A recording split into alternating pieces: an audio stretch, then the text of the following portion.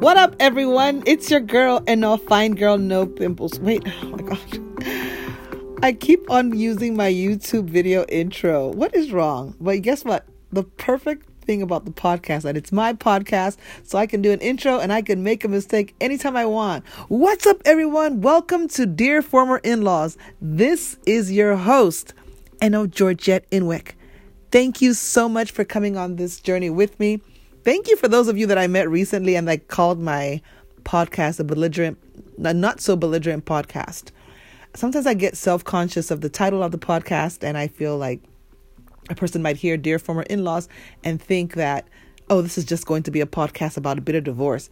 But that's not the case. But at the same time, I would love to get to a point where I'm just really unapologetic about it. My biggest concern is making sure that I don't take any of these stories to the grave, but that I can also help inspire and motivate anyone who listens to this. But more importantly, we're going to share and bond. Let's just jump right into it. So today's podcast is going to be a little bit more universal, not particularly directed at a journey of divorce, but today's podcast is going to be about, let's have a conversation about when people don't believe in what you say you want to do. Do you know what that means? This is what it sounds like. You know, you can study that, but why don't you do this other thing first as a, quote, backup, so that you can, quote, have something more solid to fall back on. Or when they reach out to you, they say things like, this is the one that always irritates me every time I think about it, because I knew someone that would check in with me on a regular basis and say, what about that little thing you were working on? Have you heard people say things like that to you? How about your little music thing? Or how about your little school thing? Or how about your little business thing? Diminishing or trying to put down, as it were, the thing that you are working on that's important to you, and they call it that little thing. I wish that the universe would provide a product that when someone says something like that to us, that immediately it starts raining glue, and then their lips seal immediately and they can never talk again. Because if your job is to wake up and belittle what another person has as far as their goals or their dreams, you should not be able to talk. Because too many people's dreams and goals have gone to nowhere because someone told them 1,001 reasons why it wouldn't work. That just sucks big time. I'm not sure why people are so comfortable putting people down or making them sound as though the thing that they're striving for is weird. Why is that so important to people? Why is it so important to you that you kill a person's dream? Why is it so important to you that you clip a person's wings when they're saying they want to do something? You know what's worse than that?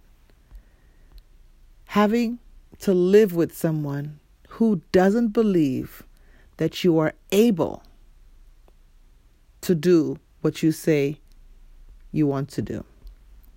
People who don't believe in it. If someone who does, you could be dating that person, married to that person. In my particular case, I'll make this related to divorce. I was married to someone who didn't believe in what I was working on, but I didn't know it. And the way it manifested itself in instances at the time, these were things that he would mention that he was, quote, working on. He went to see, I guess I could call it a counselor, to explore why he didn't believe in what I was working on. And ultimately, it boiled down to hate. I was for those of you who don't know, I was in a marriage where I was with a con man who didn't like me and I didn't know. Well, it was a con. It was what's the word? It was a fake relationship. So there was that hate. But what it looked like in the relationship is discouragement from me doing things that were bigger. There were certain things that required me to take my XYZ to the next level. And what such people do is that they tell you, don't do this. If I was going to have an event and I wanted to have 100 people, he would say, why don't you have one with 15 to 20 people? Therefore, bastardizing the potential of the dream. How you kill a dream How do you kill a dream when the dream is what is supposed to be explored in its entirety? But that's my example. What does yours look like? It could be going back to school. It could be working on a project, writing a book, speaking your truth. There's nothing worse than someone shutting you up when you have something to say. When someone doesn't believe in you, that space has contempt. When you have contempt for someone, or when someone is exercising their right to show you that they're looking down on you, nothing good can come out of that long term. So my thing for you is, what do you want to do that's going to allow you to separate yourself from that energy? What does that look like for you? We know it's uncomfortable. You know when someone has contempt for you. You know when someone is looking at you with the quote, side eye, and they don't care about your feelings. They don't care about, they just are flippant. They tell you something that's designed to destroy your enthusiasm for your own project. What's the bottom line?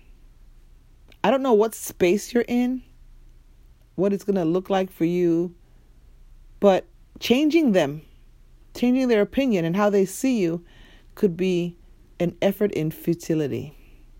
You could be wasting your time trying to convince them to see you when they're convinced that you are trash, when indeed that's the other way around.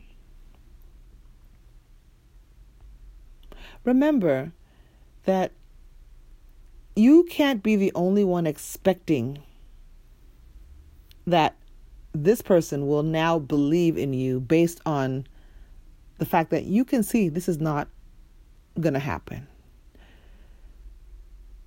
You have to find a way to disassociate yourself. I think this is one of the hardest things to do.